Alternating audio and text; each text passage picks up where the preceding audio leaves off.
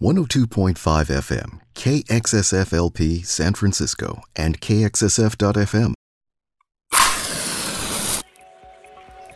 You're tuned into Spark, informing minds, inspiring ideas, igniting innovation. Let the conversation sink into your soul. This is Kelly Marlowe, host of Spark. How many times are you willing to be rejected before you walk away? 3, 5, or 10? Astronaut Clayton Anderson was rejected 14 times by NASA before he became an astronaut. Since he could only apply once a year, it took 15 years. Today he will share his story and never give up mantra in his quest to become an astronaut. Thank you for joining me on Spark today, Astronaut Anderson. Roger, Houston. Glad to be here. Over. When did you know that you wanted to become an astronaut? There's two answers to this question. My mother told me that I was a 6-year-old kid and that we discussed that I would one day become an astronaut. Now, I don't remember that piece, but I remember when I was 9 years old and my mother and father awakened my brother and sister and I on Christmas Eve in 1968 and put us on the floor in front of a black and white television in Ashland, Nebraska, and we watched the Apollo 8 astronauts go behind the moon for the first time in human history. And that is the memory that I hold of when I first thought I would want to become an astronaut. Has it turned out to be everything you expected to be? There were things that I believed in when I was 9 years old, right? The cool factor of being an astronaut. But when I actually was selected and began to train and do some of the things we had to do, there were instances where I thought, well, this is pretty stupid. Why are we doing this? And did I really make the right choice to become an astronaut? Or, maybe I should have done something else. But overall, I loved being an astronaut. I enjoyed the work very much. I enjoyed the opportunities that were presented to me. But just like anything in life, there are always positives and negatives associated with every single thing we do. And same was true with being an astronaut. Your story is unique in that you applied 15 times before you were selected as an astronaut. This is certainly perseverance. Well, some would say I persevered. Others might say I was stupid to try so many times. But I tell people all the time that applying to be an astronaut is easy. Getting selected to be an astronaut is hard. That was kind of the philosophy I had. Once I had done most of the work early in my career to submit my first few applications, then it was just a matter of updating your resume kind of when you would do something in a year. For example, I got scuba certified one year and I learned to fly an airplane another year and things like that. So you're just enhancing your resume a little bit and you submit it back in. The hard part for me, I think, was that even though I was resident at the Johnson Space Center for NASA in Houston, the people that needed to see me or to know me or to see my work ethic, it was hard to get in front of those people. It was hard to be exposed to the people that were on the selection committees. Later in my career, in year 13, when I finally got an interview, those things began to happen for me. I began to be involved and do work with folks that actually could make or break my astronaut application. And apparently I impressed them because I would be selected in year 15. So for people who are applying, let's say, to graduate school or a job that's really competitive, what would you say? Would you say you just keep on persevering and show interest? Or the question is, how do you get in front of those people? I was never a big networker. I think today it's not so much what you know as who you know sometimes. And people can always use that. If I know my son, he's a very talented young man, but he refuses to tell people that his father's an astronaut because he wants to succeed on his own. I'm very proud of him for that. I think that what I would tell people is, you have to have a dream. That's the first step. If you don't dream to do something, then what else is there? Second to that, then you have to persevere in your pursuit of that dream.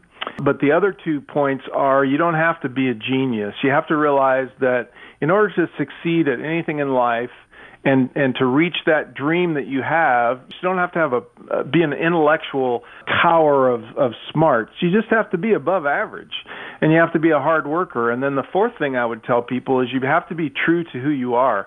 You cannot change who you are to become an astronaut. You need to be the person that you were born and raised to be, and be honest and forthright and upfront and truthful with everyone, because then they can actually see who they're selecting. And anytime somebody goes to get an advanced degree or to become an astronaut, or they have a job that they are pursuing with all vigor, I think the best way to get success is to just be yourself and don't go off and do a bunch of things that aren't you simply because you're trying to reach this goal. And I'm a big believer in presenting yourself upfront, honestly, and without any phoniness. Well, it's clear to me because I think people can see through what you're not than what you are. I certainly hope so. I mean, I've tried my entire life and my career, especially at NASA, to be an honest, hardworking, straightforward, and a talker, right? I'll tell you what I think. I will try to use appropriate words and not condescend and be empathetic, but I'll tell you what I think. And then it's up to you to deal with what I've told you, and if we do that constructively, right, we can have success. We can reach mutual success. And I think that's where we have a problem today in America sometimes is people speak out, and rather than others listening and accepting and trying to have a conversation, we just poo-poo each other and start throwing nasty words across social media. What's interesting about your story, though, is you have conveyed that you were comfortable never becoming an astronaut, and yet you were persistent. I had a dream. I wanted to become an astronaut, but you also have to have reality. The odds of me becoming an astronaut were astronomical, no pun intended. And I knew that going in. I'm a realist, right? I know that there are thousands of qualified people that could be astronauts equal to my talent or better. But what I tried to do was bring the whole package.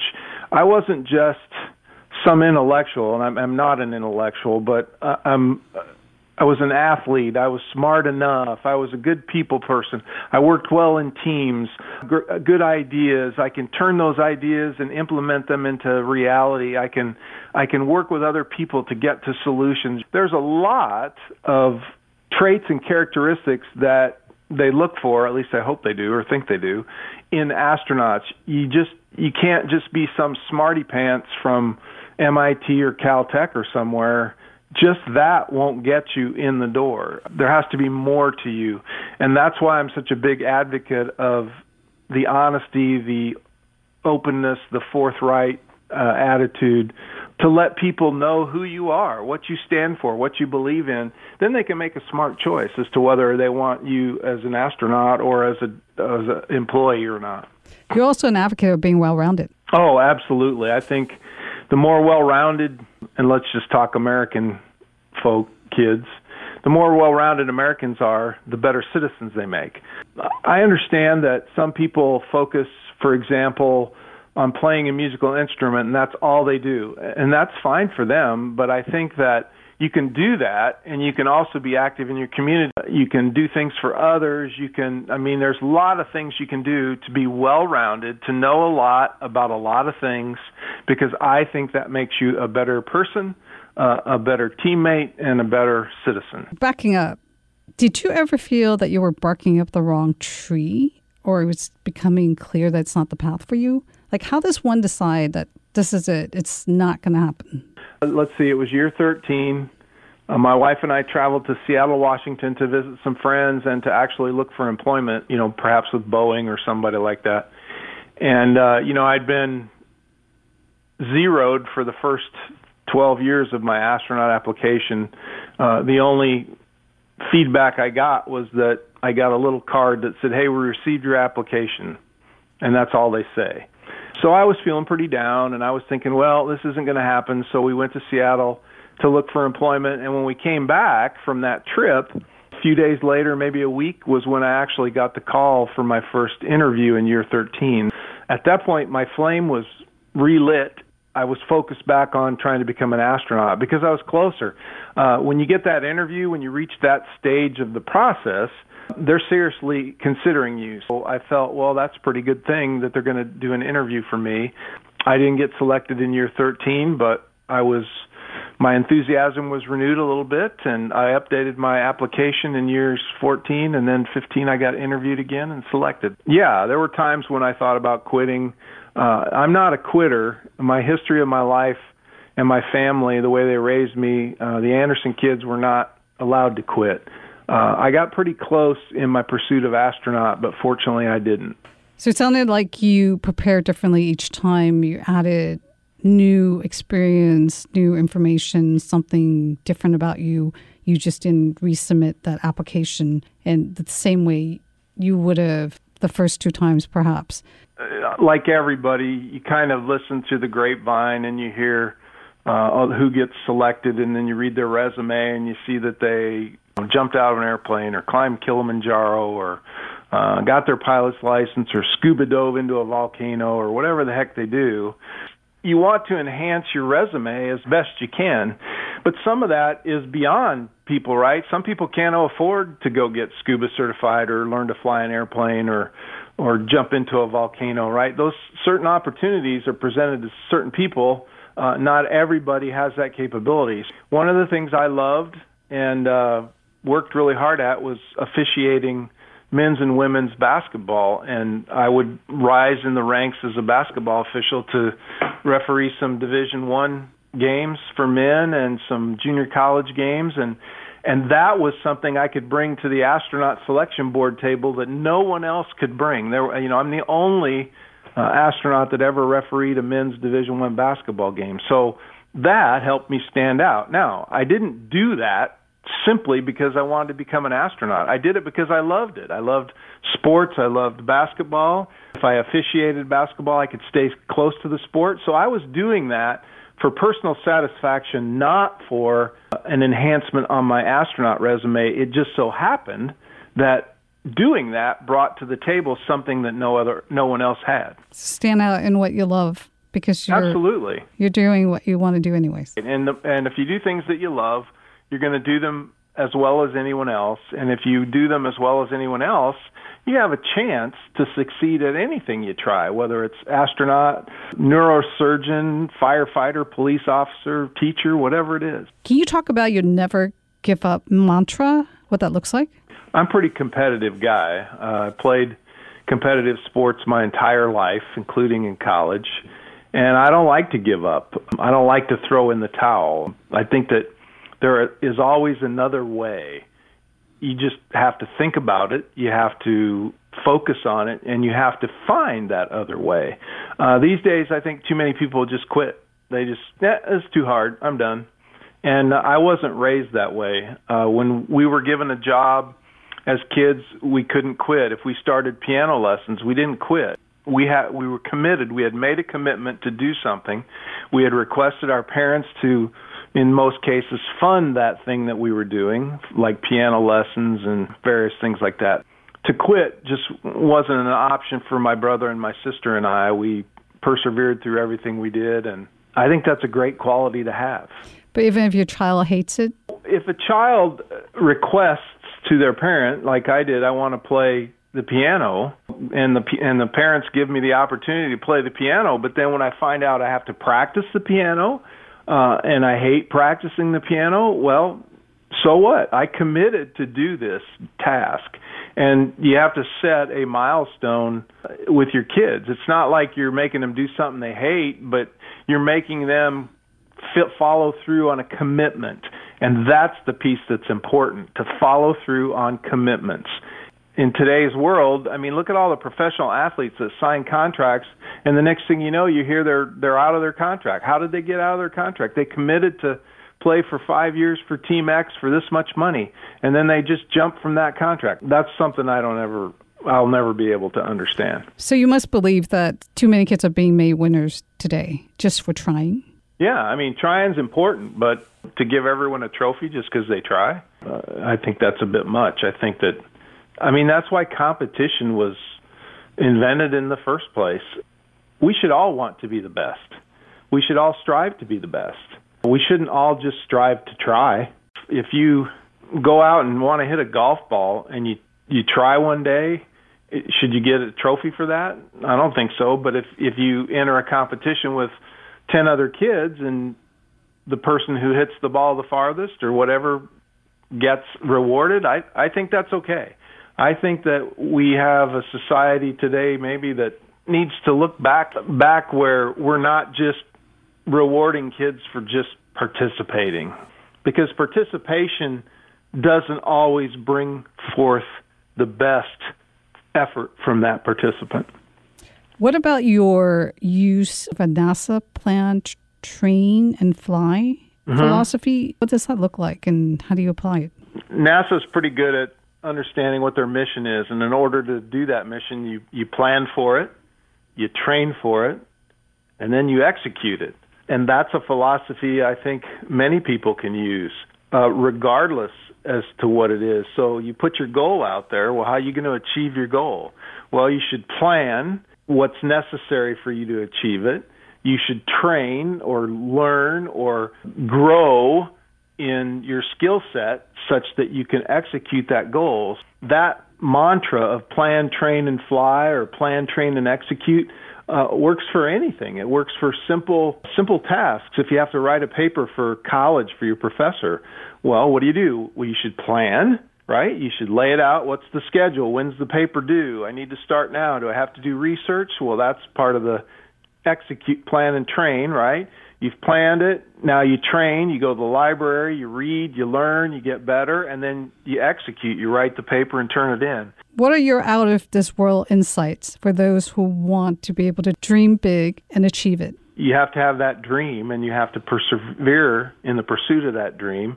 You have to understand that you don't have to be a genius to achieve that dream. And you have to be comfortable with who you are, and you have to be proud of who you are. I think if I could give anybody any insights, those 4 things would be insightful steps to success, perhaps. Well, the bigger your dream, the greater the fall, right? And that's why a lot of people are afraid to dream big. I don't buy into that. You don't believe there's a greater fall? So what? You fail at something? Big deal. Get up off your duff and try again, or get up off your duff and make yourself better for the next thing. Not everybody can be an astronaut. So if you try to be an astronaut and you fail at it, does that mean you're a total failure in your life? Of course it doesn't. It just means you didn't become an astronaut. So go do something else that's important and cool and good. You have to go through life with 2 buckets, imaginary buckets in your hands. One has the things you like, and the other has the things you don't like. And as you carry those buckets throughout your life, some things will move from one bucket to another. Based on your personal experiences, you may have a great teacher, and they may excite you about something that you hated all through high school. And those are things you have to keep actively looking at, like figuring out what you love to do. But yeah, you're going to fail along the way. How many of us tried to ride a bicycle and fell off before we figured out how to balance and ride it ourselves? And then when you did that for the first time, it was a huge triumph. I'll go into this big failure thing. I'm sorry, but I just don't. What about with the current pandemic? And with many people feeling that their dreams have come down crashing, it's not where we would be today if it wasn't for the pandemic. Now, too many people are fearful of the pandemic. The pandemic is not something to be afraid of. And unfortunately, our media and all in the crap on social media tries to scare everybody, and it's working. And you know what? During the year that we were all locked into our homes, did people go out? Did they walk outside? Did they exercise? Did they learn a new skill? Maybe take up piano playing or something in their house, right? You got to look at everything as an opportunity to make yourself better. You can still use that to your advantage if you plan, if you train, and if you execute, right? If you come up with something new. You don't like your situation? Well, come up with something new. Don't wait for somebody to do it for you, because that's liable to not happen. the pandemic should be looked at as an opportunity to change and to grow in another way. And yeah, you have to be smart, and you don't want to get sick, and you don't want to have a family member get sick. But there are other things you can do. We can't just sit by and be victims of all this stuff. What are your plans, your next big plans? My next big plans, well, I have a new children's book coming out in late 2022 or early 2023. I'm excited about that. I'm still teaching at Iowa State University. We have a couple cool things that we're working on there that may have impact down the road. I'm looking forward to getting back on stage to speaking live in front of people with no mask on my face. And who knows what will happen next. My wife and I, we're empty nesters now, and we're looking to travel. And who knows where we'll travel to. But I'm excited about my future, about our future. I do have a question in that when you were going through the application process, backing up to that, did you have tremendous support when you were going through it, and that's what carried you through those 15 years? Or would you say you had a lot of naysayers and you just had to push through that? When I started applying, it was 1983, so it was just me in Houston, Texas, and my family back in Nebraska. And yeah, they supported me. They supported my efforts to become an astronaut. I'm sure there were naysayers. Oh, you'll never do it. It's too hard, and you don't have a PhD. And I remember one boss of mine, he told me, well, if you want to be an astronaut, you need to go drink beers at the Outpost Tavern, which was a popular hangout for astronauts back then. And he said you need to become a front room flight controller in mission control. And I looked at him and I said, well, I don't hang out in bars and drink with anybody, so I don't think I'll be going to the Outpost Tavern just to drink beers with astronauts. And I never became a front room flight controller, but I did become an astronaut.